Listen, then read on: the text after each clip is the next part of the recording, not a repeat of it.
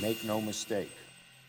There will be a trial, and when that trial ends, senators will have to decide if they believe Donald John Trump incited the insurrection against the United States. Incited the erection. That's amazing. I didn't know that one. He even made like a little oof face. He even made like a little oof. Well, he stumbled on Donald John Trump, too. I almost thought he was about to say Johnson.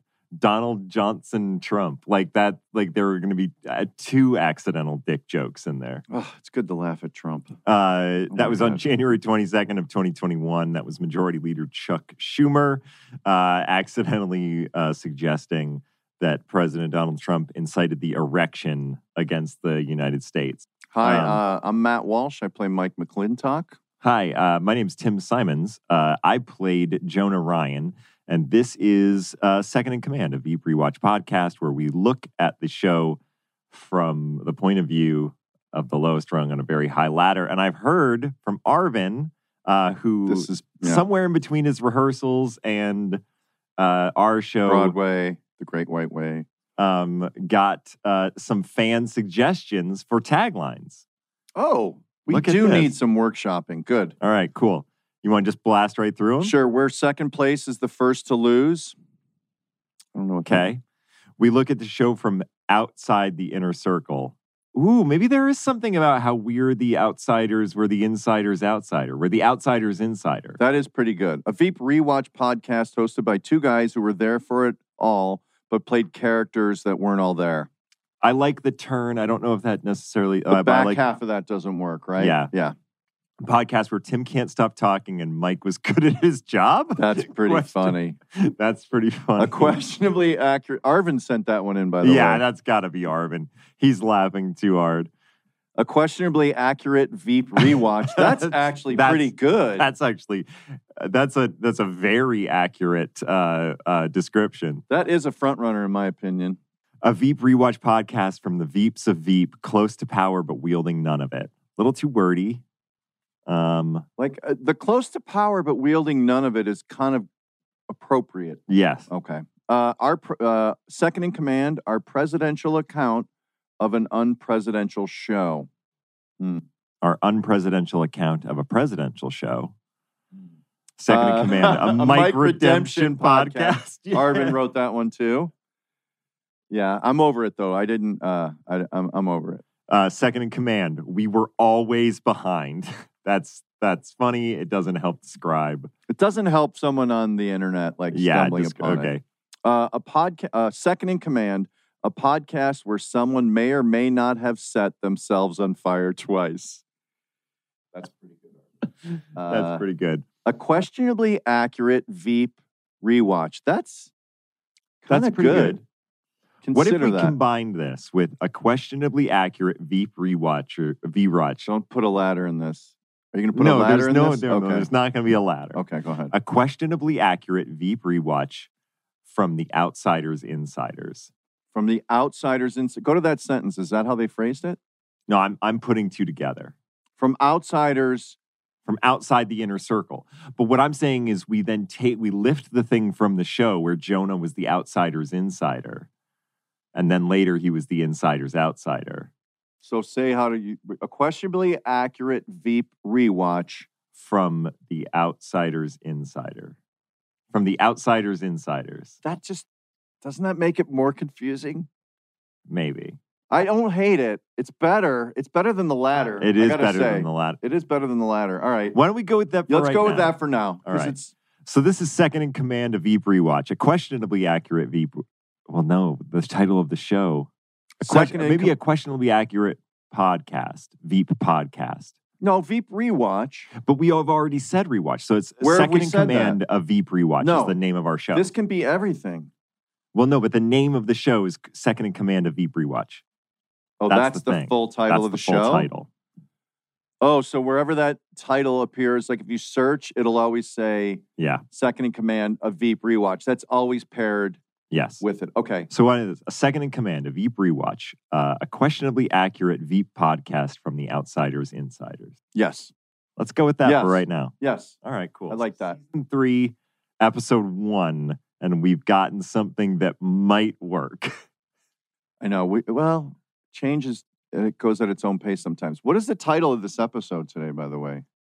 Oh, Some New Beginnings.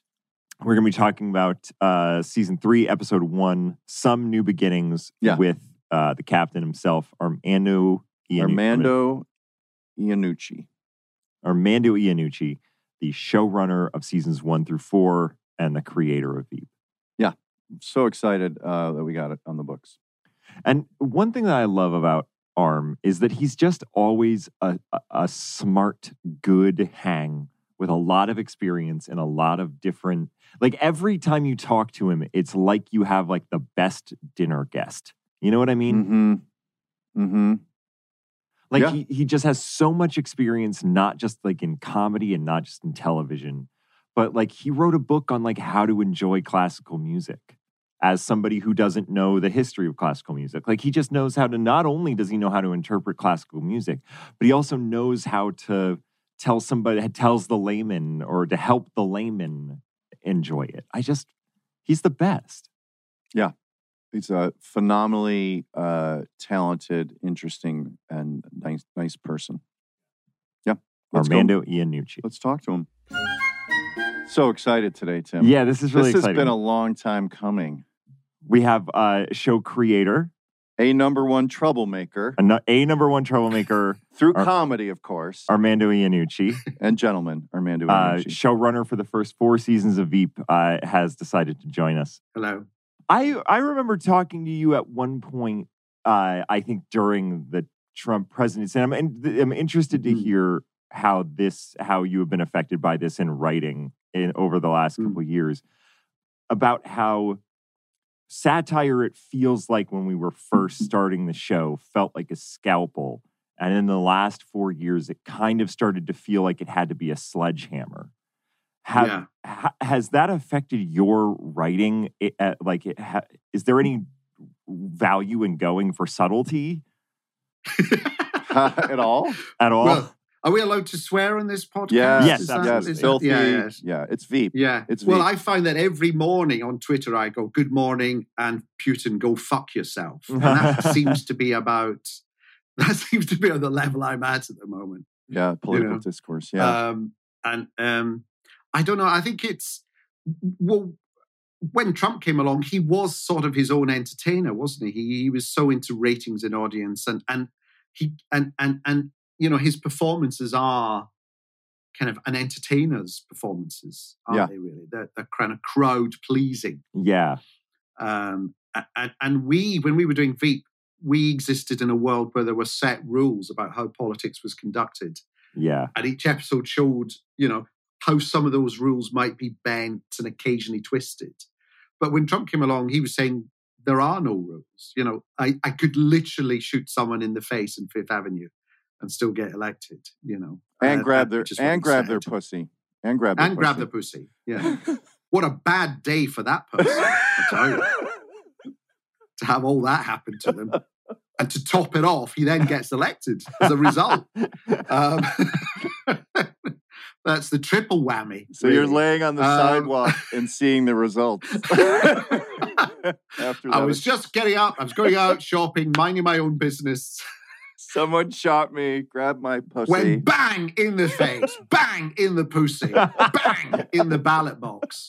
Oh my God. Happy November 5th. Yeah. So what was the question? Subtlety and scalpel and sledgehammers. Yeah. I think as we've all just demonstrated, subtlety still reigns supreme. Yeah. Tim, you're a healthy eater. Yeah, man, I like to eat healthy, but I'm a terrible cook. Oh my God, this is perfect. Sunbasket delivers healthy meals so you aren't on the hook to shop and cook and still be healthy and hit health goals if you got them. That honestly would be perfect for me. Yeah. Because what I'm really not good at is the organization of recipes. Like my brain doesn't operate that way, or at least I don't train my brain to operate that way. I don't work hard enough at it. But one nice thing is that I would imagine, do they send you all the ingredients kind of all dosed out already? Yeah. And you've often said you're better at eating than cooking.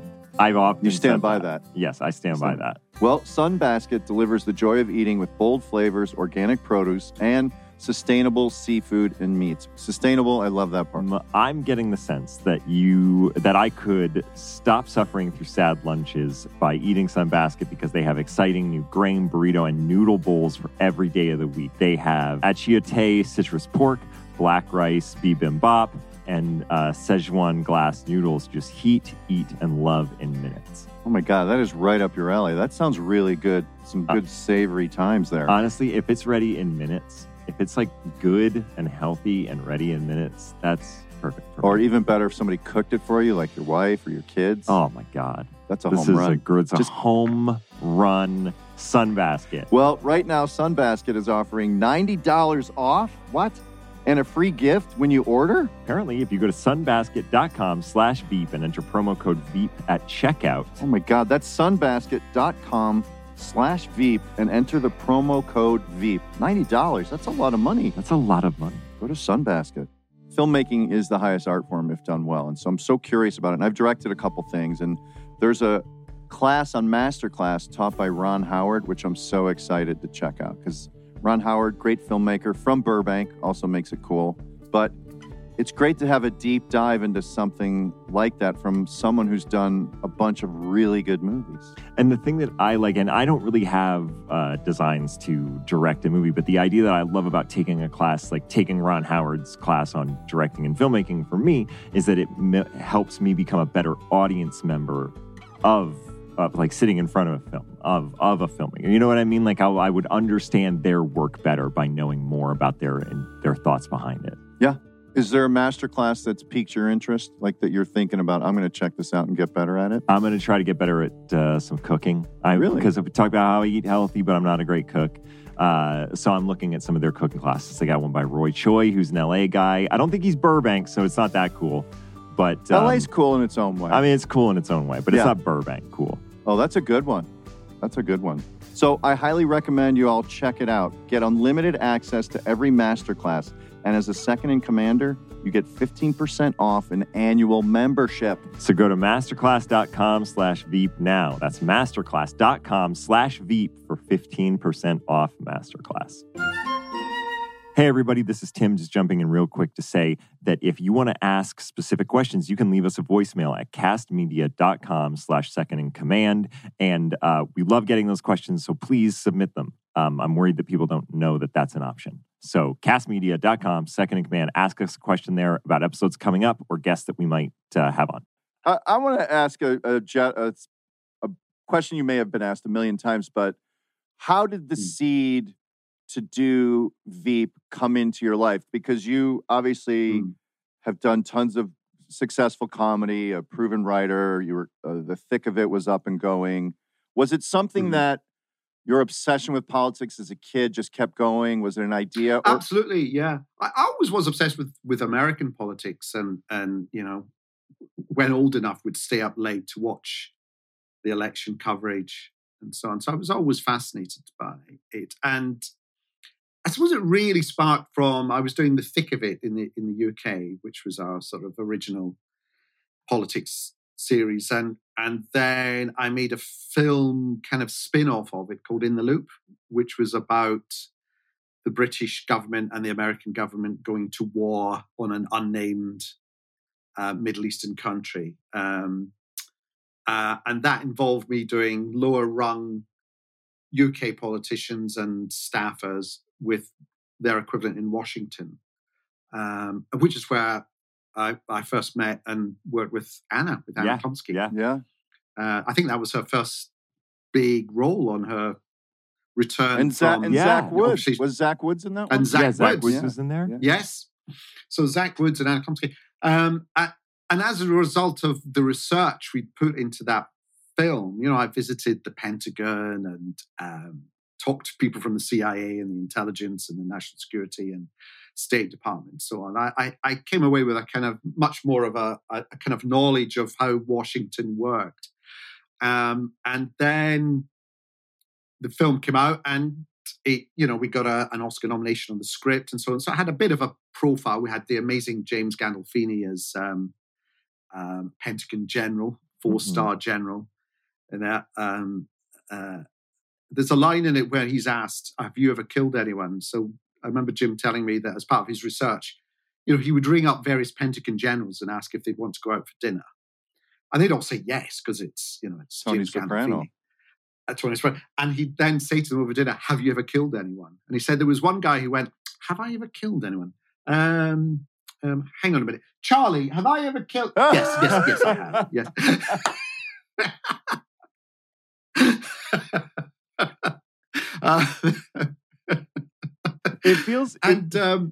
It feels like in movies there's always a monologue about how you never forget if you kill a man. Like that's something that can never be undone. And this dude's just like, Charlie, have I? Well, the reality is much more banal. Yeah. I think I might have killed some people. I don't know. But what interested me about that process was discovering that, as with the British version in Washington, a lot of these buildings look very grand and impressive on the outside. I mean, they're built to look like ancient Rome, aren't they? With the big pillars, the white marble pillars, and very imposing. But once you go inside them, there are people there just doing an office job, kind of making it up as they go along, not quite knowing what's happening and so on. And there was one guy who said that, once the US invaded Iraq, actually they said the best intelligence they got was not from their intelligence operatives on the ground, but from the Baghdad morning newspapers. He said they were always much more accurate than...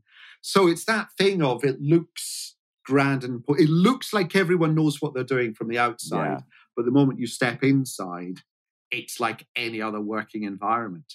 So that's what I took from that. And then HBO, after In the Loop, HBO approached me and said, look, we've been wanting to do a Washington show for a while. And we haven't quite found the right vehicle or format from it. Do you want to have a go, basically? And I said, yeah. I was a big fan of HBO, and Larry Sanders Show is my all-time favorite show. Yeah. And my interest in politics. So we said yes. But it took us a while to work out what the premise was going to be, where it was going to set. We thought, maybe, is it a congressman? Is it a senator? Is it a governor's mansion? Is it a mayor's town hall? What is it? And I was reading this enormous biography of Lyndon LBJ by Caro, this 4-volume, 2,000-page edition of LBJ, where there's inherently, it's an amazing book, but the premise is, here's this powerful guy who was Senate Majority Leader, who could bend the Senate to his will just by sheer force of his physical presence and his personality, suddenly says yes to becoming vice president and is literally in an office by himself, drumming his fingers, asking literally, did the president call? And there's something kind of comic and tragic about that. And then, of course, and he made the calculation that he would say yes to the vice president's job because he calculated that it was his best way of becoming president. He knew he wouldn't get elected by the party because he was a Southerner. But he looked at history and saw that 1 in 4 vice presidents become president. So he thought, that's my best chance. And he was right. So there you go. So is that thing of so near and yet so far, and yet so near, and yet so far, and yet so near, Very Selena. So when you were putting this together after HBO, you felt like there was still stuff that excited you about political comedy. But even through the thick of it and through In the Loop, it felt like you're like, I was excited to, like the idea of another political comedy show was exciting. Well, there's a number of things. I mean, we had a great time working in Washington on In the Loop, but also, working with HBO, but also it's such a bigger stage. It's my UK show was set in an obscure nothing department in Whitehall, whereas this is next to the Oval Office, isn't it? It's not the Oval Office, but it's next to the Oval Office, and that's a much more exciting. And also, it's an environment where actions actually do have consequences. If you say the wrong thing, it's magnified 1,000 times. And it was at the dawn of that whole Twitter. You say the wrong thing on Twitter, and it's become an issue and so on. Everyone's a reporter now, and Did you ever have a crush on American politics, or like did you, like you say, like once you get inside these marble facade buildings and you see the inner workings, you know nobody knows what they're doing. But on your journey as an artist or a young man into you know who you are now, did you have a crush or like an illusion of like the Americans know how to do politics, unlike us British? And at what point did that go away, or did you never have that? No, I think I enjoyed the drama. I was attracted to it because it was the drama of it, the high stakes involved. Okay.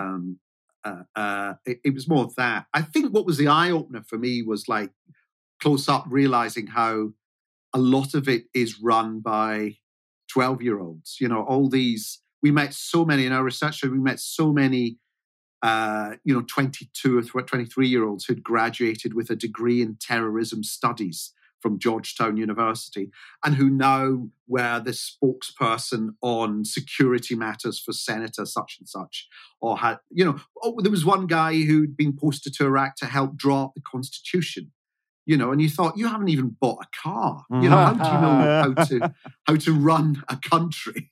It was that was the kind of, for me, that was the shocker, I suppose. Yeah. That so much of it is to do with just being in the right place. Yeah. That thing of, which was why Jonah, which was why we met this guy when we were doing our research for the thing. I won't say his name, but he was he was Obama's West Wing digital Twitter feed guy. And he was the one who would always reply to us with like the most panicking, nervous emails, like, well, I can see you for 5 minutes, but it's hell here. I'm in the West Wing. It's hell, trying to big up. And he arrived for lunch and he was like really red from having drunk too much and shaking. And he was arriving smoking. He sat down with us and his lunch was a beer. Ooh. And then after about 20 minutes, he went, I've got to go. And he went back. And we thought, well, so we christened him Jonah. And he was small and had a beard. And honestly, Tim, when we were casting Jonah, we saw every small bearded actor in America for the part. And we couldn't find. And yet I think you were the very first person that I saw, but you were not who I'd envisioned physically Jonah in my head. So you made me laugh. But I thought, but that's, obviously he's got to be small and have a beard. Yeah. And in the end, we thought, maybe we're clinging too much onto the kind of the small bearded element of it, and not the kind of White House douchebag element of it. Well, I'm going to do what we always do. I'm going to read the synopsis of this episode, not to interrupt a better conversation. So this is episode 1 of season 3. During her book signing tour for her new autobiography, Some New Beginnings, our next American journey. Selena receives. We just pull these off the internet. We don't do much work on this show, I'll be honest. Yeah. No. We outsource most everything, and we've never actually read this before, so this could be wrong. Yeah, Selena. We got it from a Russian news. Still phoning it in. But you recognize this level of effort, but faking it well enough that it fools 80% of the people. Selena starts looking for a campaign manager, even though she hasn't announced her plans to run for president publicly. Meanwhile, Mike is getting married, and Amy and Dan fight over a coveted promotion. Okay. Yeah, that's about right. That's about right. Yeah, broad strokes. Broad strokes. And this is, go ahead. And Jonah is setting up an anonymous gossip and information website from the West Wing. Yeah, his gossiptainment website. So one of the things that struck us when we watched this, like you said, like I can actually watch it. Like as an actor, you just watch like, oh, I wish I could have done that better. Or, I don't like the way I look. But 6 years later, you can watch it as a fan.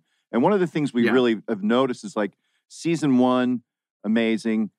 Season 2, like 10 times more amazing. Like the show just exponentially gets better and bigger and more interesting. So jumping from season 2, where Selena is, the president comes into her office in episode 10, doesn't he? Yeah. And she says, like, he's going to retire and I'm going to run for president. And you kind of left it as the team's excited, like, oh my God, it's all going to be great. And then we, of course, see the morons she's surrounded with. And she's giving a tour to some young people that Jonah brought in. And that's how you ended it, with a really long credit roll. She's like, it's better to be president, I think is her last line in that episode. So between season 2 and season 3, first question, did you have an idea where season 3 would go? Not at the start. We always liked at the end, in the final episode of each season, just slightly pulling the rug out from underneath us, so that we'd kind of had a bit of a problem to deal with in the next season, or something chewy to try and deal with. Yeah. So I remember thinking as we were writing the end of season 2, and I think you'll remember, we would never really have the final episodes written until much nearer the time. We've talked about that. We've talked about that. Almost every episode of this, I have begun by saying, so at this point in shooting, we were very behind. Yeah. I don't know whether to kind of apologize or just say, no, just this is love. Suck it up. Yeah. Thank you. You know what? The proof is on screen. So whatever. Well, it's a great show you made, or we all made. Yeah. Yeah. Go ahead. I'm sorry. And so we thought at the end of season 2, what if she's just told she's going to run for president? That would be good, because that would just shake everything up. Mm-hmm. And suddenly the team behind her would be slightly rivals for each other's sphere of influence, especially Dan and Amy, I suppose, there's a kind of real ding-dong between the two of them all the way through that season, I think season 3. My question, too, is do you remember any of the people, because you guys always met people before each season. Do you remember any of the interviews that struck you? Because in this episode, for example, there's basically, what's his name? Blake Nelson, or Blake, the guy Blake, yeah.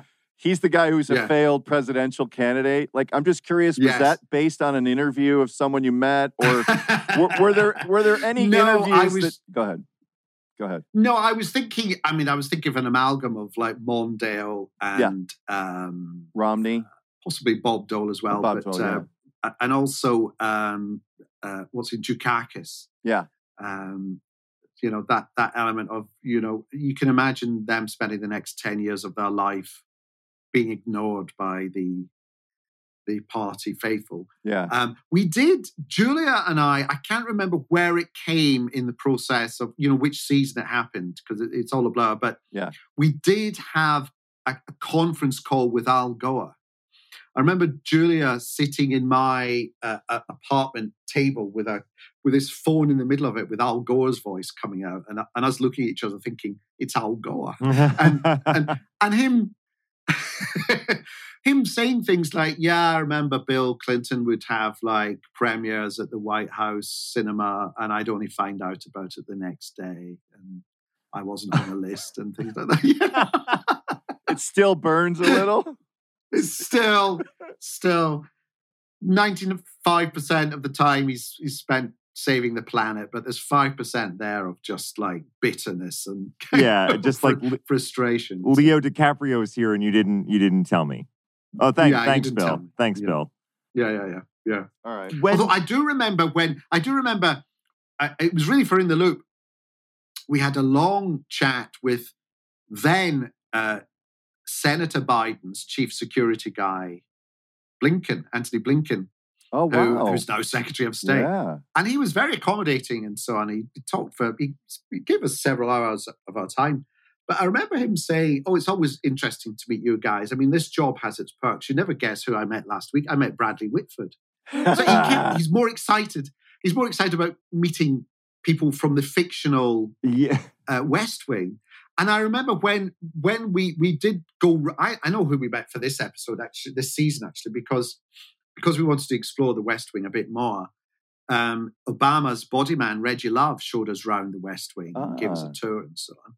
But he would say things like, well, this is the Roosevelt room. This would be where CJ and Josh would sit and talk about. And I was thinking, but you're still referencing the West Wing. But you're it. Why don't you say this is where Barack Obama would sit down with Secretary of State Hillary Clinton to discuss Angela Merkel's visit or something? Why isn't that exciting? Yeah. And it's just that thing, isn't it? It goes back to what I'm saying. It's fundamentally, you're in an office, you're working in an office, and the world is always more exciting somewhere else. Yeah.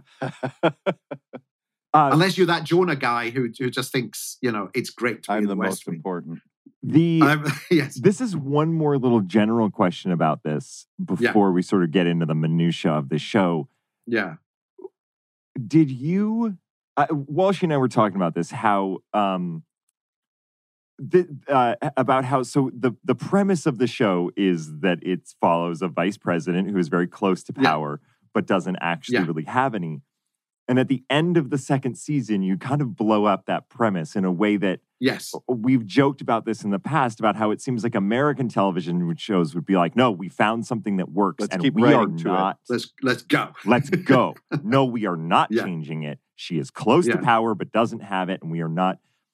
I think the joke that we make is that you're just like, I don't know, you made some jokes about that, and then you're like, I don't know, I'm bored making jokes about that. I want to make jokes about this. Is that what it comes from? Or like, what was the decision behind being like, all right, we're going to blow up the premise of this show? I think so. I think it is that I have a very low kind of boredom threshold, and I just, not that you bored me, but I just felt, look, and it's also, I think it's to do with it being on HBO. I remember HBO saying, look, what we want is people to return. We don't make 26 episodes. So it's not sort of show where if you miss one, it doesn't matter. Yeah. It's all the same every week anyway, isn't it? We want people to watch an episode and think, I must watch next week. So it's about driving, not just each episode having its own self-contained story, but there being a season story. And they gave the example of Curb Your Enthusiasm. There was the Seinfeld reunion episode. There was the producers episode. There was the coffee shop season, the coffee shop season, and so on. And that's how you remember them and distinguish them. And I sort of took that as a kind of, okay, well, what is, for example, what will season 3 be? It will be her gearing herself up for campaigning to be president then. Let's see what happens, while still being vice president.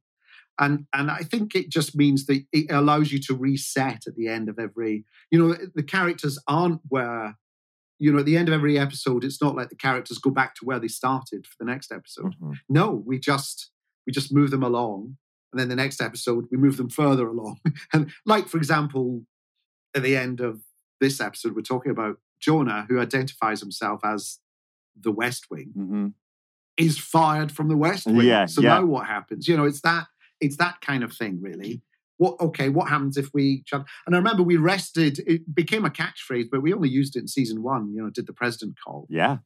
We never used it again until, I think, quite near the end of an episode. It might poke into season 2 once, but you're right, it goes away. Yeah. It definitely goes away. Yeah. And that, that right there is like an example of a joke, like a runner joke that killed. And I feel like a lot of other things would be like, all right, well, we're just going to hammer that one into the ground. And you just did away with it immediately. I think it might even be season 2, episode 1. It's like, did the president call? And they're like, yes.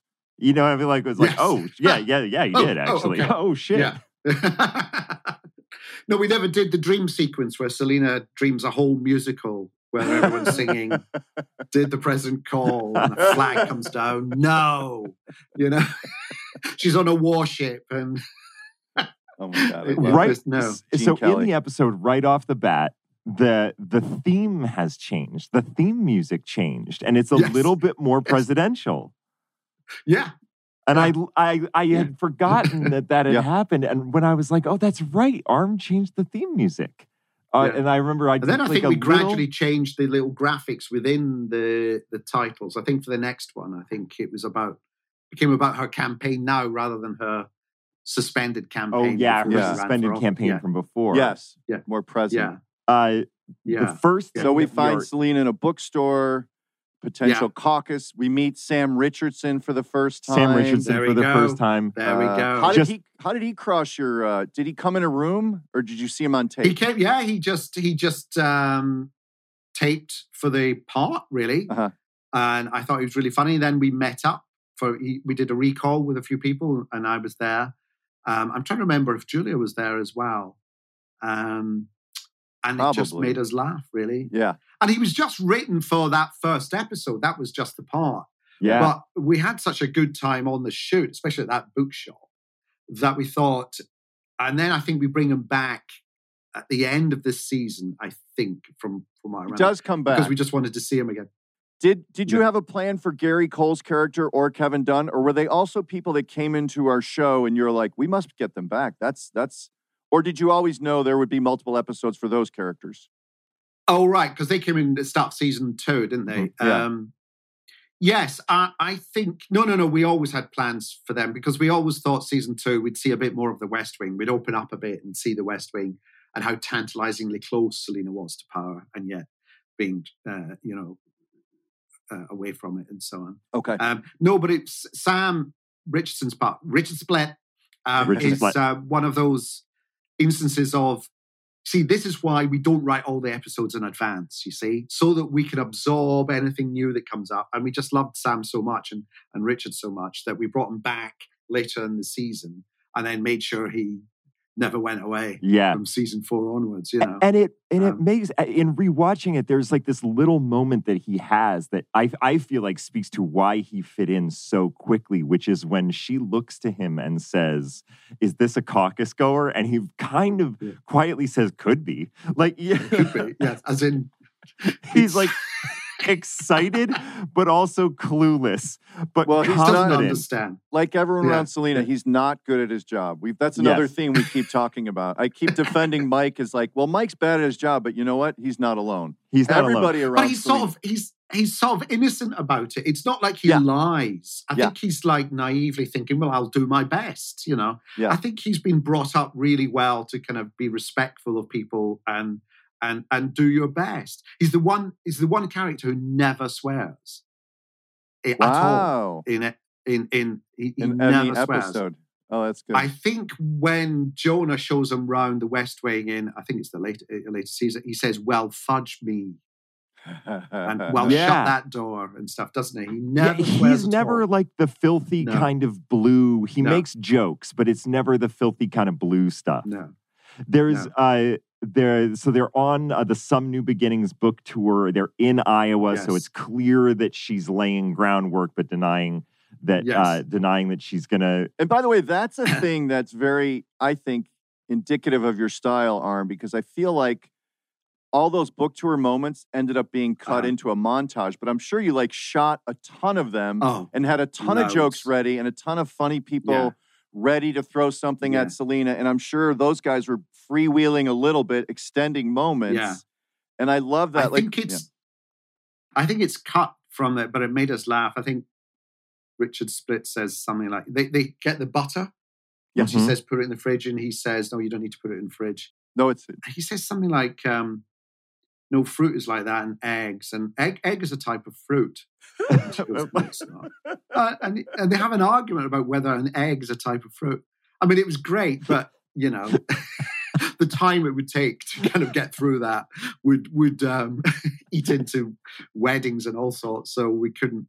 It's probably in the deleted scene somewhere. There is. I just say that is part of, like, obviously you write everything, but that is part of what you like too, or part of what I enjoy working with you, is you allow those moments to happen, even though you don't know what's going to get in there. No. And it's about just giving you enough things to handle and see what might come out of it. I mean, also, I remember we spent a lot of time trying to come up with the right awful title for the book. Yes. Yeah. I do as remember if designed that. by a committee, you know, Some New Beginnings, Our Next American Journey. Yeah. It's just kind of, what does that mean?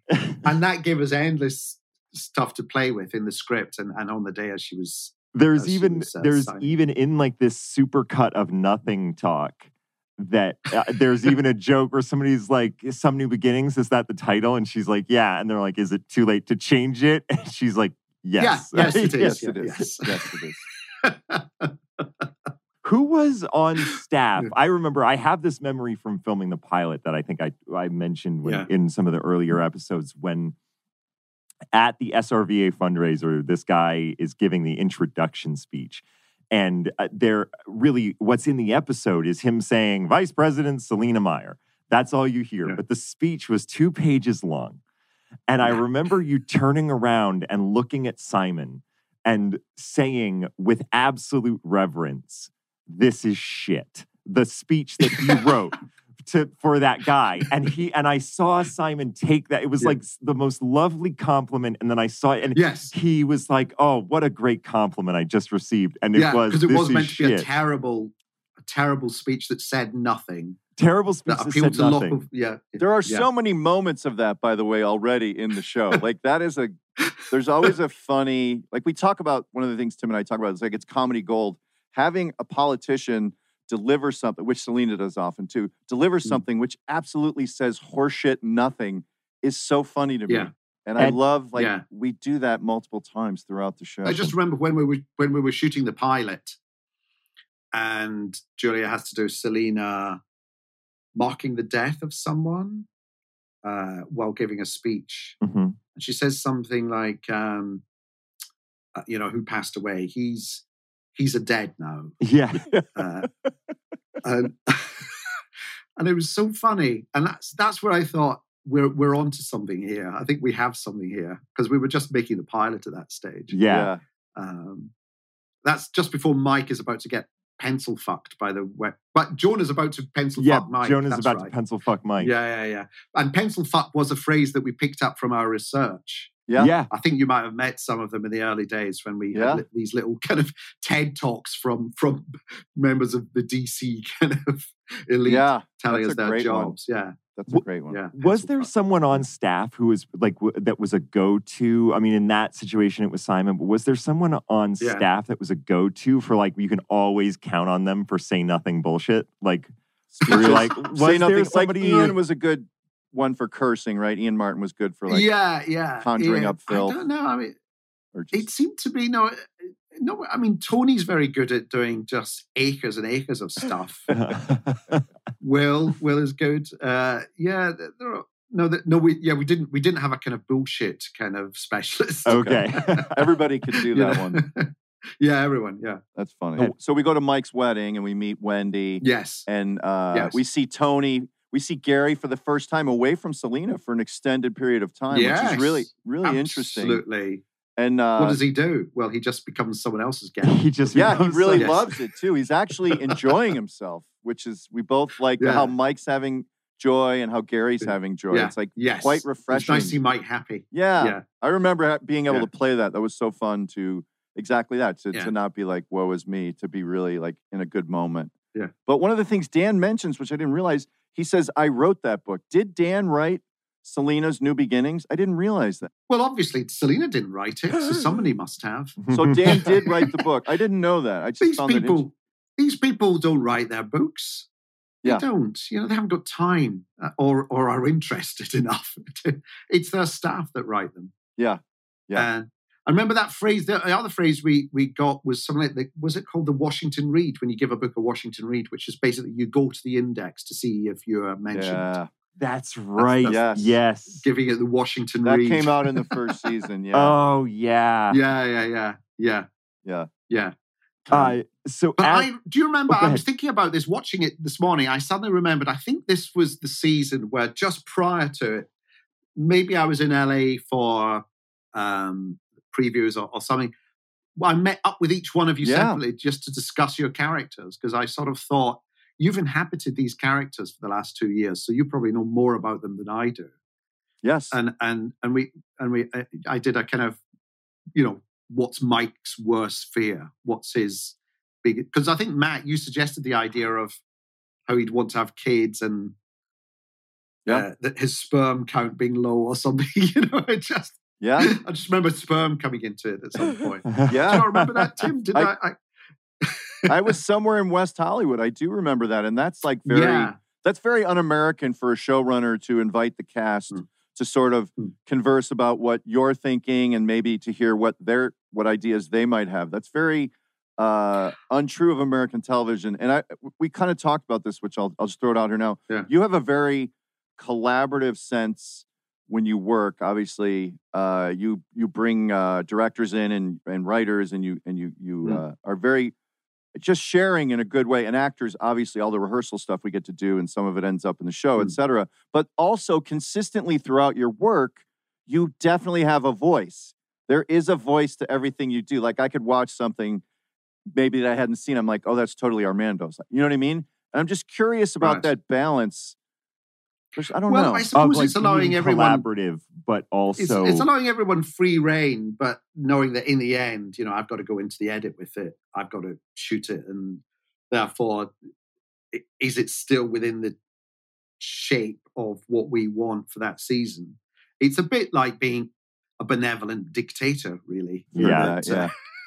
You know, you can be all very jolly, and it's everyone's party, and you're all welcome. But in the end, you know, if you don't agree with me, you will be shot. It's You will be shot on camera saying the line that I wrote for you. Yes.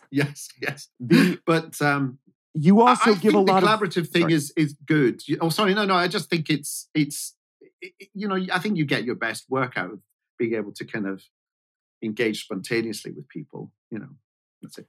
You also give a lot of, this is something we were talking about yesterday, you give a lot of, or at least I remember you giving a lot of free reign to individual episode directors, which is, again, something you don't see much, I feel like, in the States, where it's not like you would defer to them, but you really, like when Addison was directing an episode, Addison seemed to be making a lot of decisions that maybe other showrunners would have wanted to be like, no, I want to make that decision. Come ask me.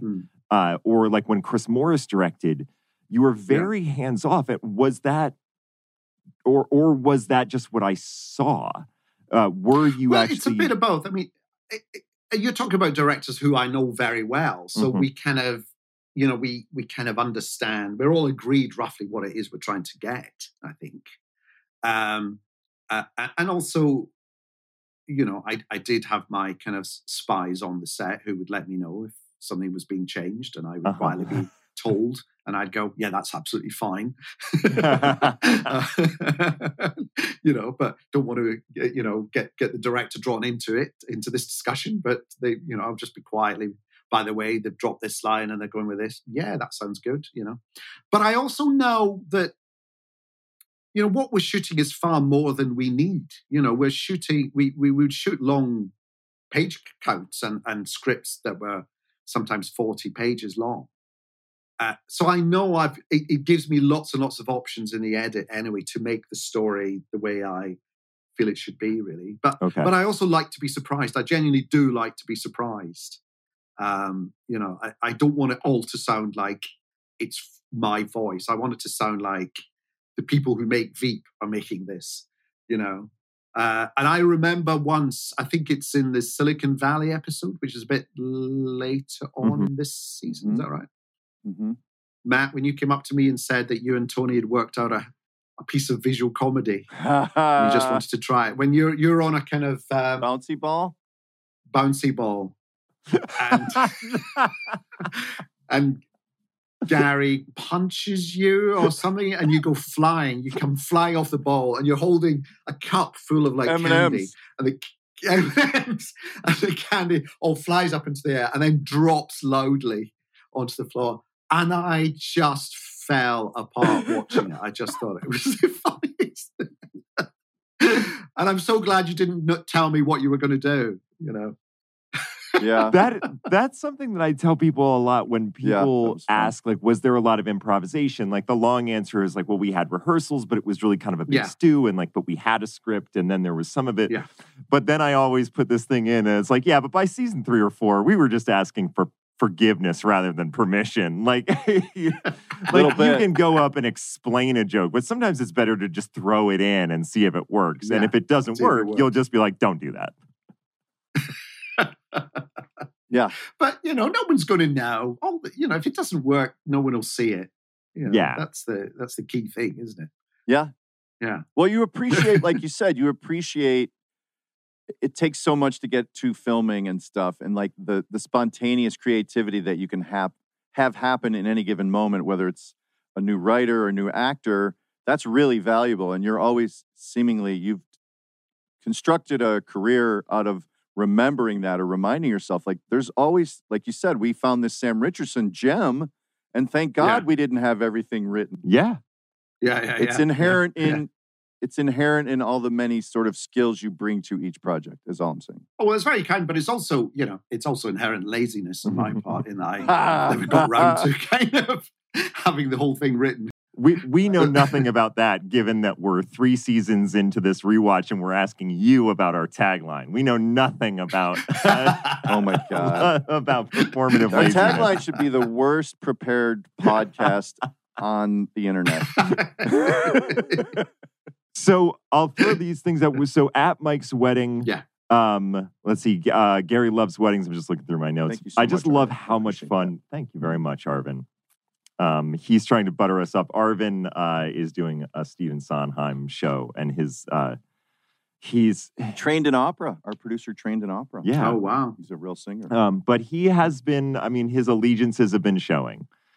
He's much more invested in Stephen Sondheim and not in podcast. us. And he's trying to do these little things to bring us back to his side, but I don't know. We're giving you water. Giving us water. We can be bought very cheaply. Just because we often say this, we're a pretty big deal. We made 5 premium hours of. We made 5 hours of premium cable television every year. Every year. Every year. Every year we made 5 hours. We're a big deal. We're a big deal. We're an extremely big deal. Tell Arvin that the key word at the moment is volume. You've got to make volume. Arvin, volume. Yeah. It's Product. not quantity. It's not quantity. So Selena, after dealing with the public for a while, one of them, again, this title is confusing, a woman says, and Julia just frustrated says, no, it isn't. And then goes to Sam, can you talk to this wonderfully honest woman? She's bored and she wants to be over it, and decides that she's just going to go back and take some time. Yeah. Just going to chill, and to chill. And then Sam comes in and says, big problem with a senator. Yeah, and she's like, he's got a big problem. A big problem. Again, not good at his job. Not good at his job. I'm just pointing it out. Not good at his job. But well-meaning. Very well-meaning and optimistic always. This this idea of like getting to Julia in the hotel, unzipping her dress, sitting at the desk and trying to knock over the books. Yes. No, that was spontaneous. That because I remember, because I was shooting that day. I think the whole hotel stuff had got pushed to a bit later, and Chris Addison was directing, but he wasn't around for that day. So I got to direct the hotel room episode. And yes, we just thought, we saw her looking at her books, and I just thought, wouldn't it be funny if she gets so bored, she wants to see if she can try knocking the pile of books off the table by swinging her chair against the Vice President of the United States, ladies and gentlemen. Which is an extension. And she did. Yeah. You always had her spinning in her chair in her office too. That's right. The sort of, it's almost like a soothing mechanism that's in her character. I don't know how much ever made it in the show, but I remember moments where you guys would say, maybe she'd be spinning now or something. Yeah. Doesn't Sue occasionally say, no, she's spinning? Spinning, you would see her. Just cut to her kind of spinning, go ahead. And then I can't remember if it was deliberate or by accident, but she falls over. She just fully falls over. That's she deliberate. falls over. Yes, that's of course. Deliberate. Because that's Julia, isn't it? She's quite happy to just fall over. I do love that stuff. I do love that. This, as I've like watched a lot of the things that you do, this choice of having like the second season end on this sort of like high note of, he's not going to run, I'm going to run. And all these people get behind her and like, yes, ma'am, we're going to the West Wing, boom, boom, pow. Yeah. I like this, to me, feels like, and I know it feels weird to say this because you're right here, but an Armando Iannucci choice to then go from that to be like the levels of boredom that she's in. Like the high of that, of the end of season 2, to have this choice be, the next 18 months of your life are going to be the most boring hell talking to idiots. And I loved that, the taking the time to do that, of her bored in the hotel room herself. Isn't that the sad truth? You know, the more you explore politics, the more you realize it's all a performance, isn't it? It's all getting up on the stage and projecting a kind of persona, a certainty, and being shunted from one place to another. And then if you're doing the presidential run, you know, doing that 1,000-fold all over the country, being in places that you would never dream of going to. Yes. Yeah. You know, and cold school halls and drafty churches. And barbecues and all those things. So I think we thought that would be quite a funny thing to see Selena doing for quite a bit of this season, actually. Just that stuff where you have to roll your sleeves up and try and look like an ordinary person.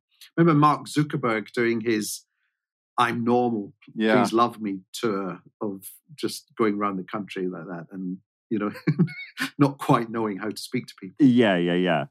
So awkward. Let's see. Oh, Ben. I love Ben's entrance where he's being mean to subordinates, and then he goes straight for the booze. Like he's just yell. You can hear him Get yelling out of at my Sam. way, or I'll inhale you. Or I'll inhale. It is you. bellowing. We always talk with Kevin like at any given moment, what he's giving you on screen could actually just be in a drama. Do you know what I mean? He's such a rooted gravitas. Fierce in the moment kind of persona. Yeah. And we always say like, well, that's actually from a drama movie right there. Like that moment there is not a comedy moment. And it's so funny. Like he, to me, I feel like sometimes reminds me of like those early days of the Obama administration when you had Rahm Emanuel. I remember like a clip of Rahm Emanuel. They were trying to do like this kind of puff piece behind the scenes of the Obama White House. And there was this clip of Rahm Emanuel walking by. It was like, look, I don't give a shit that you're here. You're in the way. Like, and I was like, oh man, it feels like you got to hang some drapes up on this and make, you know what I mean? You got to make this look nice. And he had no interest in making it look nice. And what's funny about that guy is like, he's as tough as they come. And Chicago politics just ate him up. He just was like, these people, I can't. I'm out. I can't even forget it. No, Anyways. I'm going to go and run a bookshop, I think. Yeah. I'll start a pizza place. So, but Kevin's great at that, isn't he? That's why I previously to Veep, I'd known him from dramas. So I recognized him from dramas. He's he's a fantastic, he has such presence. Yes. So in that scene, what we have Ben talking about how he's out there for the 4'11" stick of dynamite cowgill's funeral. And that, and Ben, I love this about Ben, again, going like this Rahm Emanuel thing of, there's like this whole thing that you've been setting up at the wedding of Dan and Amy fighting over who's going to be campaign manager, and they just assume it'll be one of them. And Ben is like, forget both of them, just get Bill Erickson. Like he's just like, no, like they're garbage. Get Bill Erickson. That's who you need. Yes, I think Ben and Selena regard themselves as the adults, and everyone else are the children. And, and you've got to feed the children, but fundamentally, you're never going to work with them. Yeah. It's like when Selena says, everyone's at Mike's wedding. I kind of miss them. And then the phone goes and he goes, oh, it's just Gary. Just ignore it. Yeah. Just ignore it. Just, in the same breath, it's, and then Maddox, we've set up a little bit of rivalry in season 2. Like, they have like a big swing and dick contest at the rifle range. Mm-hmm. And then he pokes his head back in here. Did you have a plan for Maddox like in this season, I guess? Because I think eventually becoming a candidate, because again, he's one of those actors, isn't he, that exudes gravitas and solidity. And so there's something funny about seeing someone who takes himself so seriously. This is Maddox, the character now, taking himself so seriously, but then being stuck in absurd situations, which reaches its climax, I think, in the primary debates where he crashes and burns. So, because one of the things, I feel like you guys created these characters. Like Furlong is one of the first sons of bitches who goes toe to toe with Selena in a good way, and then you have Maddox. And then you have Randall Park playing Danny Chung, who actually reveals to be kind of a shithole asshole, kind of like Dan, because the way they bond to me means like, oh, you two are very similar. Like they get along way too well. And I feel like as a cook of this show, you have all these ingredients just waiting in the refrigerators. I don't know, like how do you approach, like, because you have these wonderful characters like, oh, we could bring Furlong in here, or, oh, we have this Randall Park spice, but he's doing a movie right now. Like, how does that all... I don't know. It's a big question. I don't know. Well, it kind of evolves, but I kind of enjoy that thing of like, we obviously have our key team. Yeah. But as with each season, the universe kind of grows. You know, it's if we were making this now, it would be 17 movies, wouldn't it? Really, with there'd be the Randall Park movie, there'd be the Danny Chung movie, there'd be the Furlong movie. Yeah, you know, it's that, and I kind of like the idea that what we're trying to suggest is that the world you're seeing is not restricted to that episode, that actually it exists beyond it. There are more people like this, you know, and we will occasionally bump into one or two of them every week, you know, but you could never quite know who's going to be next to come into the storyline or not. I kind of like that. Or you can introduce someone like Richard Splate. You could see him in one episode and suddenly he's there for the whole season the next time because, you know, he's just part of that world. I kind of enjoy that. I like that idea of building a kind of wider canvas. Really. And is that something you all carried in your head? Like, was there literally a writer's board somewhere with these characters and cards on a board? Like, don't forget we got Chung and we got Maddox and we got... Or is it just something in your head?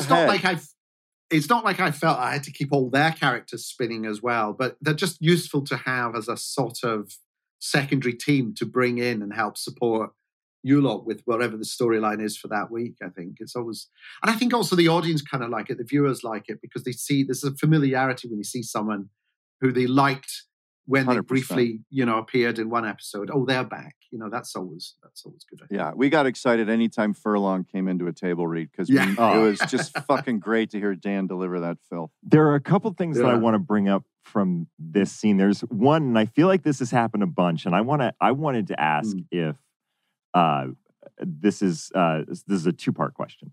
So when there's a moment in here where where they talk about the other, like the alternate names of the book, which were like Red, White, and You, and Hands of My Children, Hands of Footsteps to the Future, Hands of My Children. Like, was that you had decided on the name of a name for the book in the show, and you're like, but we had these other ones that were also really good. Yeah. Like, yes. It's like the file of Jonah insults that we gradually built that up is over the second season. part. Second that's the second part of this question. This. Was that just like, holy shit, we just have 4 seasons of these and we got to use them? Yeah, but that was also, I remember being stuck in my hotel room with a bug as we were getting the script together for that episode, the inquiry, the congressional hearings episode. And I remember doing a round robin to all the writers saying, right, I need 10 from each of you. I need 10 insults for Jonah. And the next day, them all arriving. And I just remember in my room sipping my hot lemon drink and compiling this this list.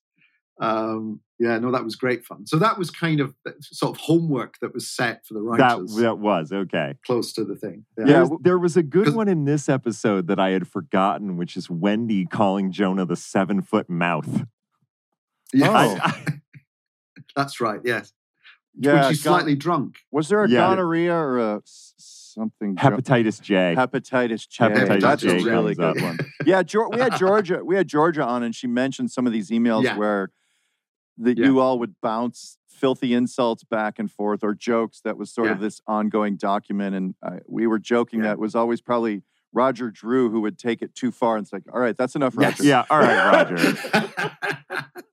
And there was also the time difference became a kind of thing that we could use because I worked out we could then have 24-hour writing because I could get the guys writing in Baltimore during the day, and then at the end of the day send a kind of request for Jonah insults out to the UK. Yeah, and then wake up the next morning and there they would be. You know, you were like an old-timey newspaper editor, right? Things coming in and no, get it out. What time is it? Call London. Get London. Wake them up. Wake them up. We can't say this. There's another thing that happens in this scene, and this relates to a joke from earlier, is that as I've looked back on it, trying to figure out when these people turned from flawed characters but who had like a moral center, to when did it turn? When did they start becoming just bad people? And I don't. Do you mean from our perspective? Did we decide, or I think it's? See, I think the whole thing is about. I think a lot of people go into politics with good intentions, and then the process starts grinding them down. Yes, and one little kind of compromise here, and then another one here, but think of the end result. If the end result is you attain power, then at least you can start enacting the things you believe in. But by the time you get to that position, you've forgotten half the things you've believed in, or you've had to publicly change your position on the things you believe in order to get into that position. Yes. So I think that's what I wanted. So I don't think I think it's all a continuum, isn't it? It's not like there comes a point when they're all turned bad. I think they just turn worn down, where some of them just surrender to it. I suppose Dan had always made that calculation from the start. Yeah. Mm-hmm. Amy was probably always reluctant to do that, and always, I think, told herself she was in it for a better good. I'm sure Selena, right up to the moment she became president, felt that she could do something to change something. She'd forgotten what it was, but I'm sure she'd remember it when she got into office. It's still always there, I think.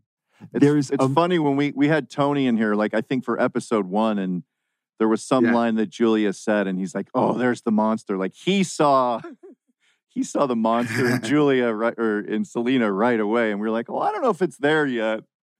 But anyways, there's this joke to that point. I feel like it sticks out to me when somebody like Amy does this, but she has a joke earlier where she says that Dan has more nervous tics than a shoe bomber. And that's such a nihilistic joke that that's one of those moments that points to like a maybe a fundamentally good person being ground down. Like you're talking about it. Like it's really... I think the inside of Amy's head gets bleaker and bleaker with each season. Yeah. And she tries not to show it, because I think she went in with good intentions, whereas Dan, I think, just went in with a kind of ambition, really. Yes. And whatever, telling himself he's still, fundamentally a good guy, as it were. Yeah. Dan also not good at his job. Dan also not good at his job. Yes. I remember in those lunches, I remember asking Reed, what's Dan's worst nightmare? And I think he said, having a panic attack in public, is probably Dan's worst nightmare, because it's an indication that this Dan image that you've been perfecting. Well, that's what's coming up in the abortion episode. Yes. He loses his shit. You're right. Yeah, you start kind of sowing the seeds of that pressure getting to Dan that ramps up until the London episode. And then later on, when he is campaign manager, having a complete, I think when we get to the London, London episode later, he has a full-blown kind of meltdown. Yeah. Oh, I didn't know that came from, I remember... that the poker thing coming from that meeting with Reed. Right, yeah. He was like, I gotta want to see what he's like outside of work. And I feel like that's one of the reasons like that poker game came into it. There's another nihilistic joke in that scene that just made me laugh so hard. Ben saying, talking about Cowgill dying, and he says, "Yeah, I heard that dog picked him up and shook him real hard."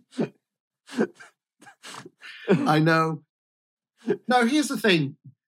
Is that, fundamentally, all these jokes are shortest, aren't they? Yes, they are. Should we be... apologizing? Should we be more sensitive? Should we be apologizing? Should we? Well, I think we should take this whole episode down, actually. Yeah, we probably should. What if this just became like an apology? Hopefully we're dead. An apology Hopefully tour. We're dead before everything in this show is way too over the line. I do remember us having a long discussion with art department about the size of the coffin and finding when the right the right size. I love her when she nudges the cover, yes, ever so accidentally, and then she readjusts it. that to me was like, I had a note about that specific moment for Julia. Like that is where I like a moment where like you see Julia's sort of massive talent. Yes. Going up to the coffin, the sort of performative muttering prayer that isn't actually really a prayer. She just knows. And then it's the flag gets nudged. She can pack and then much putting in. the flag back to its original position as if she really meant it, as if it was all part of the ceremony. Oh yeah, she kind of as if it.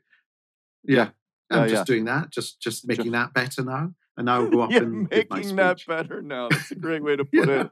I just came up here to make that better now. Nothing to see. But that was here. always, in the rehearsal period, you always remember that, Julia has such a heritage of working in comedy and in television sitcom that, whenever a situation would come up, she would always have at least 4 suggestions of how you could then play it, and demonstrate it. And it was a real kind of masterclass in watching someone who has an instinct for, where the joke can go. Yeah. Tireless too. Yes. Tireless. I also say that about all the British writers. I never saw them sleep. They were tireless. Well, I think they were tired. They were tired, but I sleeping. felt like they were always around writing somewhere. I don't know. Like you would just glance in an alley and there'd be Simon on a laptop, like a feral animal. Yeah. It was all that, it was, not tired, but jet lagged. There was a lot of jet lag. Oh, yeah. There was a moment to that thing you're talking about, like the grand buildings, but inside nobody knows what they're doing. I remember going on a White House tour at the Correspondents' Dinner one time. Yes. And when we were in there... Got to see the bowling alley and all that. Got to see the bowling alley. There was this... On this White House tour, the person that was giving us the tour pointed in the direction of the Situation Room. They were like, oh, that's the Situation Room. But, nobody can really go in there. Like, that's, like, obvious. Like, it's a very special thing. Like, every once in a while, like, one time Ben Affleck came through and he was allowed to go in there. And as this guy is saying this, somebody opens up the door to the Situation Room, comes out of it, sees our group. And, like, I was in there and there were some other people that were way more famous than me. And he just opens the door and goes, oh, hey, do you guys want to see the Situation Room? Yes. And it was just like, And they were like, all right, come on in. And then at some point they noticed that like one of the guys that was in our group was French and had like not an A pass, but a B pass or whatever. It was like a different color. And halfway through the tour of the Situation Room was like, oh, you're not allowed in here. Oh, there's like an actual, like, you're like a foreign national. Like you're a foreign national. This is now international espionage. Yes, like it was that poorly organized that you could just be standing there and somebody could be like, oh yeah, why don't you just go in the Situation Room? Yeah. Well, when we got a tour of then Biden's vice presidential office, there was like the phone, like one of those red phones. Like it was literally And our guide was like, should I pick? And we're like, please don't. Like, I can do that. Like she picked it up. And it was just like, the rules are a little more bendable than you think. There's suggestions of behavior. I remember going around with Reggie Love, the West Wing, and just seeing like, it's that thing of everyone wants to say they work in the West Wing. So they'll take a small cramped office as opposed to, an enormous suite of offices over the road because they want to tell everyone that they work in the West. And seeing a 4-star general just sit in a corridor on a chair with a laptop on his knees. That was his place of work. Just typing away, it really cramped because he wanted to say he's got a place in the West Wing. That is the spirit of that. All right. So then in this actually in the early seasons, one of the things that we're immersed in, because you're pulling from reality, is the technology was exploding for all of us. Like obviously the news cycle was had exploded to 24/7 and Twitter was coming out and social media was a thing and people were having press conferences talking to people who now were ahead of the news because they were live streaming the news on some site. And this episode sort of deals with it by forcing everyone to put their phones in the bowl. Like, put your goddamn BlackBerry phones away. At this point, it was probably not BlackBerries. They were probably phones. Yeah. And then ultimately the story breaking about Maddox with Selena tracking like what's up with Maddox. We were just saying like that was a big part of certainly some of the plots turned on like the pace at which they were aware of things breaking. And you mentioned earlier today, about you were sort of excited to explore that stuff, the media and how it was affecting everything. I don't know if you just want to talk about that in this episode or in general. Yes, that sense of, because in the end, don't they all act like children, giddy with excitement at a new piece of news? It's that sort of groupthink of like, you'll never believe what kind of a day I had today, and it just it so becomes a kind of a feeding frenzy, and there's something ungainly about it, which we saw, I think, by the fact that it's during the wedding photograph, and in the middle of it, Amy goes, "Shit on my tits." Yeah, on my tits. And then everyone, Wendy included, wants to get her phone out. Yeah. It's that thing of like, I'm somehow disconnected if I don't know what's happening right now. No one's brave enough or confident enough to go, I'm sure if I left at 30 minutes, I'll still learn everything I need to know. But if you put that in a show now, it wouldn't really be funny. People would be like, yeah, you got to get on your phone. Yeah, whatever. Or you already have it. Yeah. I actually don't put mine in the bowl. I can't put mine in the bowl. You know what I mean? Like, it was a moment that we were in the middle of. Yeah, like the show sort of oddly tracks like how technology has ingrained itself in politics. Being that like in the first season, Mike doesn't have a Twitter account. He like goes to, just doesn't. It's an afterthought. And now that's unheard of. There are politicians that What's only a username? exist. What's a username? Yeah. There to that end, there's like this Jonah starting a a gossip West Wing, man. I remember one of our reality advisors saying, well, that would never happen. There would never be someone in the West Wing being able to kind of under the wire get this. And I think literally about 3 weeks after that episode went out, someone was fired from the West Wing for being the author of a website giving West Wing kind of gossip. Really? Yeah. So that's how fast that kind of technology thing was happening, really. Yeah.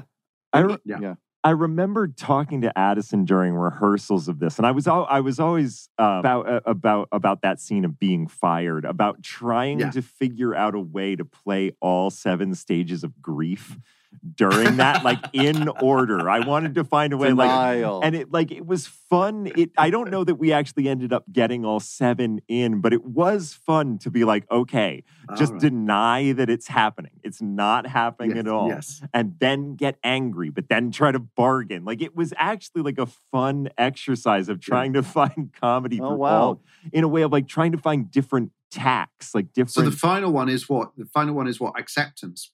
But that's you saying, I'll be back in 2026. Yeah, as fucking president. That's a midterm year, Joe. That's a midterm year. I'll change it. There's like a great. Here's another example of like a thing that's always funny, and to me is also a very Armando joke. People running in suits. Running in suits. You love that. Mm-hmm. Love a lanky guy running in a suit. Yeah. And you love it when somebody is like, something drops on the floor and somebody, instead of helping, just steps over. Yes, that happens. You looked genuinely annoyed when that happened to Jonah. That actually happens in full disclosure when they release everything. Mike's trying to pick up documents and somebody walks over like right over a big old box of stuff. But it doesn't matter. You could have put it in every episode, and in every episode I would have laughed at it. It's inherently funny.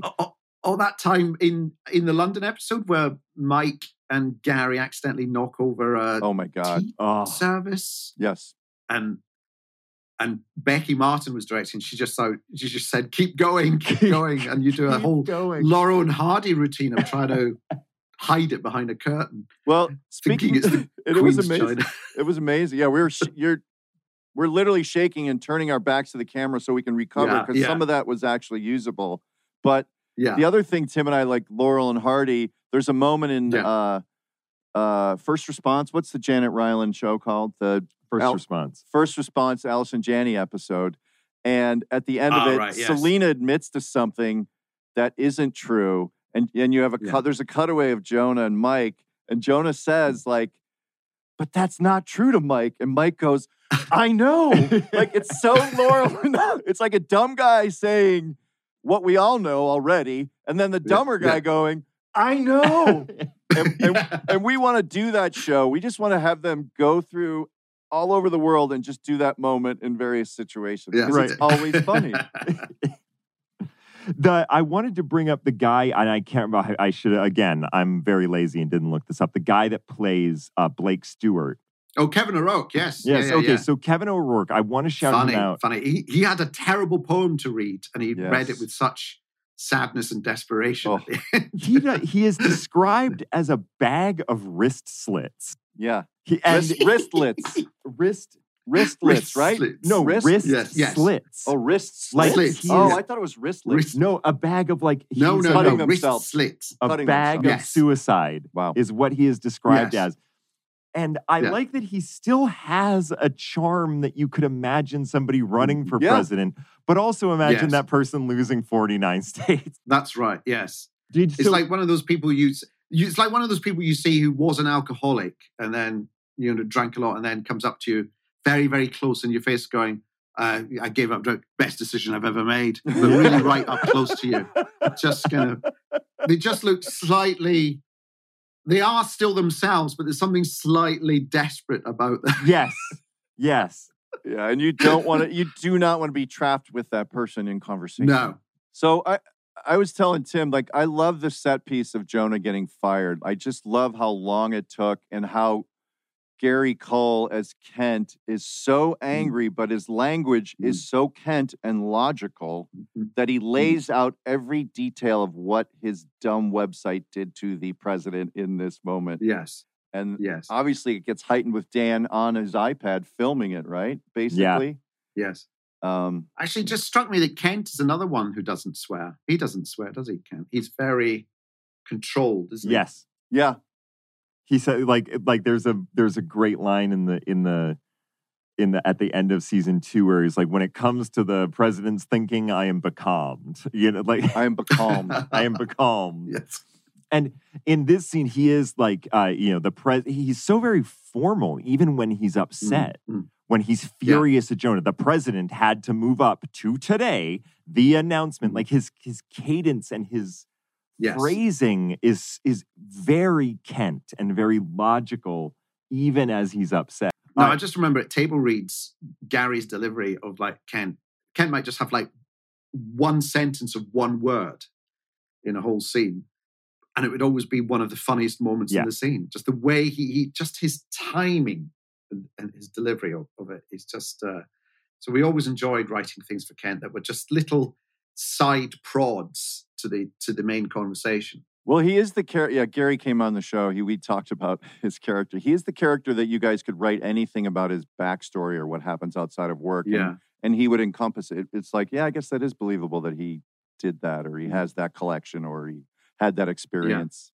Right. And it was also neat hang to see anything on him. Yeah, hang anything on him. Yeah, that's the simplest way. Yeah. And it was also just, again, in the way that we feel like the show exploded, like the way you guys wrote for Gary after he'd been with us for a couple episodes just exploded because it was like, you guys knew exactly what this weapon was. It was so, you know what I mean? Like you could see, I don't know. I think it's also getting to know the person and getting to know the actor and then thinking, what else can we do now that we've seen them do this?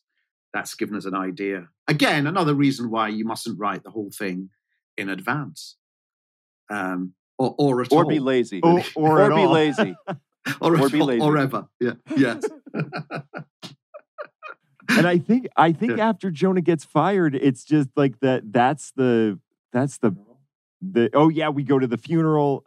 Then she's alone in her room and she's had a great moment at the funeral where she successfully roused the mourners and like crushed it and made herself come off as presidential. And then she's alone in the room. And this is like an emotional episode, or certainly the ending, because it's really just about where Selena's at. Like she's had success, but she's alone, which is obviously foreshadowing the rest of her career. Like she will be successful, but she'll be alone. And it's and she repeats her funeral speech for Mike's wedding. Yes. Yeah. That almost line for line. Yeah. That struck me as so sad in that it felt like a child star who wants to repeat their tagline. I don't you know what I mean? I found myself being so sad watching that moment. Yeah. But juxtaposed with, again, how happy Mike is, how truly happy. He's he has that terrible joke when you're cutting the cake where you're like, oh, my wife has a knife. Like, it's so and writing we had great fun writing the vows. Yes. We always knew they would write their own vows. So we had great fun writing that. And you deliver 100%. Them with such sincerity. Yeah. You know. Well, it's fun to play a character getting married. It's very it's a big moment. And I'm the satellite. You're a planet. I'm circling your gravity. I have fallen for your gravity. Your gravity has pulled me in, Wendy. Yeah. Yeah, hogwash. But it is let there be an announcement or something, wasn't it? That here is the news. I am in love. You know? Yes. Because she's a journalist. Yes, exactly. Yeah. But it is like a sweet It's cool to see the characters outside of Selena, and it's also so fascinating to see her loneliness in that hotel room. Like you said, she's going through the mini bar, and it's like, this is what it is. And it's very impactful. And there was an episode in season 2 that we were like, this is like a seminal episode. Do you remember we talked about it? We were saying there was this explosion of meaning that, I don't know, I can't, bad time to bring it up because we don't really rehearse these things. But anyways. Because Mike, I think, is happy in this season because of his marriage and being in love and so on. And I think Selena kind of resents that. You know, she's annoyed by the fact that Mike is happy. She probably is. Yeah. What is that the credit though? The credit roll is everybody dancing at the wedding. That's right. Is everybody kind of dancing at the wedding, and the shots of everybody has been giving Mike and Wendy copies of Some New Beginnings, and I feel like that's how it all ends. Oh yeah, the book is just 18 copies of the book on the table. Yeah, and then Mike sees that Jonah's been fired and says, "This is the happiest day of my life." So it's not even the wedding. Which again is not innovative, but it was new. Like, that was sort of interesting that I could grab that YouTube clip the night it happened, and then see it. Like, we were immersed in that. Yeah. No, it's interesting. Yeah, I'd forgotten that was. Yeah, we were kind of riding that. You know, the internet and so on, obviously, it'd been around for a while, but I think it was that point where it was becoming a tool that everyone can use. Everyone was becoming their own journalist and presenter, and, you know, we were all able to just photo and record everything. Yeah, I have a friend who's a writer who said, the cell phone just ruined so many plot lines. Like, in the old days, you'd have to find clues, and it's like, the way it affects our shows, it doesn't ruin anything, but we were sort of riding this wave of exploding technology being ingrained in daily life. Right. I think we're kind of that's the end of the episode. Is there any, I know that we have to ask you if there's anything that you want to promote. Anything you want to promote or what you're up to that you're excited. I want to promote. I want people to forget stuff. I don't want to promote. Yeah. Okay. But, however, it did strike me. I hadn't realized this, but April is the 10th anniversary of the first episode. So is it really? We ought to think about doing something. I don't know. We should do everyone from the show or should tweet something at the same time, right? Like, we should all put out the same dumb photo and have a different caption, maybe. I don't know. I'm just brainstorming. Okay. A different take on that memory of how. Yeah. Baltimore or Mars. It should be a picture of something awful, and we go, Baltimore or Mars. I don't know. Remember us all meeting to stand below the big poster in Sunset Boulevard of. Oh, yeah. Yeah. There's that building on 9,000 Sunset Boulevard where they always have the big. Was HBO. that for season 1? We were there. Season 1, yeah, and I've got a photo of it up in Times Square as well. Yeah. It seems insane. It seems insane that it's been that long, because but as we're going through it, I don't remember jokes. I don't remember plot lines, and it even looks like a different person performing it. It's very, very weird. It's so hectic too. Like obviously you were going between continents and doing other things. It's hard to pull details out. I'll say, I know I've said it before, but thank you for having not only the trust in me as somebody without as much experience to have me on the show, but then also just generally, thank you for trusting us as a group and as an ensemble. It was like an unbelievable working environment that we got to be in for thank years you. and years.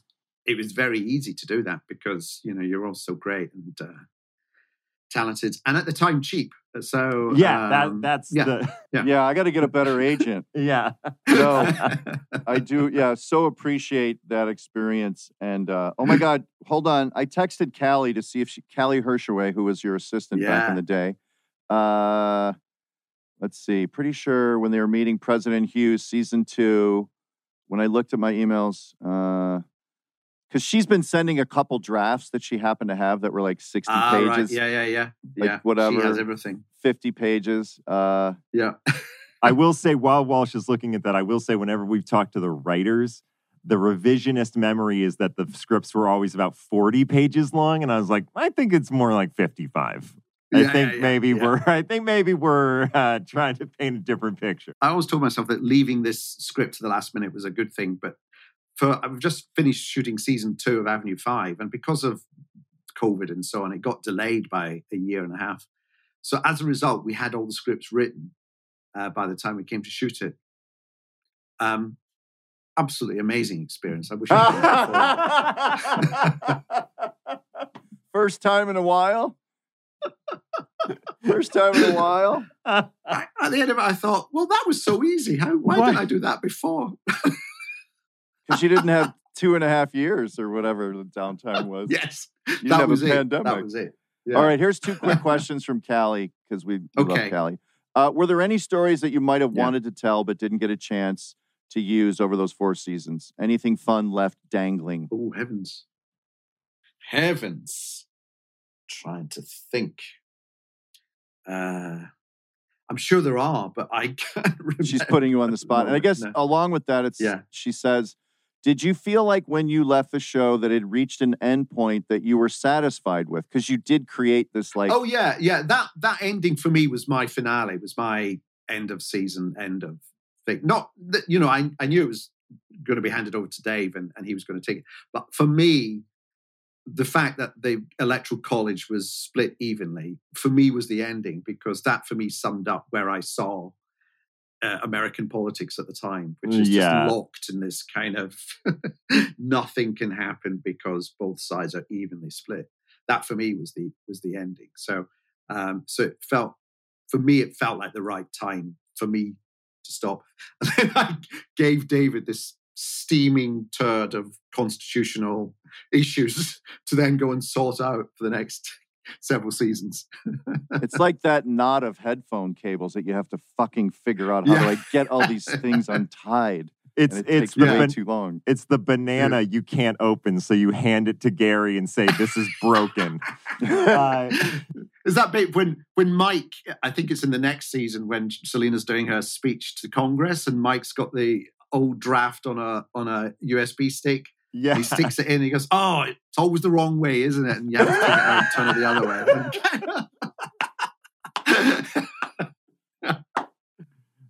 Arm, it's been awesome to have you on. Thanks for doing this. Pleasure. And nice to see you. So great to see you, man. It's great. It's just great to see you. And we'll have you back on again. This is really fun. Oh, thank you. And we must meet up. I've so missed actually being out there. I've not been on a plane since the start of COVID, so I must get back in. Now that it's all over, now that it's now that it doesn't exist. What could possibly go wrong? Yeah. Well, my son's going to be in London for a school trip. Is your son on stage anywhere in London? I don't. Not at the moment. No. Okay. Not at the moment. All right. I would dispatch him to go check out some theater of your boys. Yeah. All right. Well, yeah. Let's meet up and keep in touch and all that. Okay. Do you have any walkbacks, Tim? Oh, I'll start with mine. I'm going to walk back in general. My agenda to prove that Mike was not bad at his job.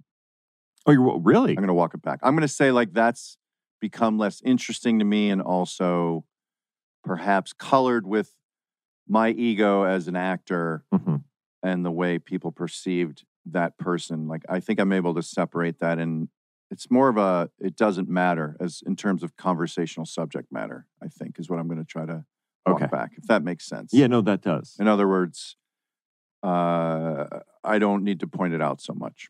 Okay. All right. Maybe, yeah. Okay. Is that a walk back? Yeah. No, I think it's a walk back. Yeah. I don't think I have anything from today. Not that I did a great job or a poor job.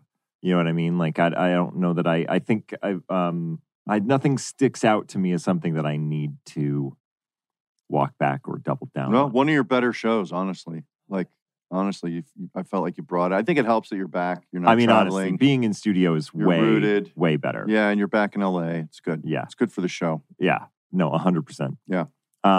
We have a Reddit Q&A coming up. We don't have an official date or time for that yet, but I think we are going to submit. You're going to be able to submit your questions beforehand or live, and we'll be answering them right here in the studio. Keep your eyes and ears open for the date. And what we will do. So I tried to find out what days or times for that is better or worse. But we might. Oh my God, we got to give away those tuxedos. Yeah, we got to give away those tuxedos. And so, but we're going to leave the AMA, the Ask Me Anything. We're going to leave that up so that even if you're not able to be there right when we're answering the questions, you can still submit a question and we'll find it.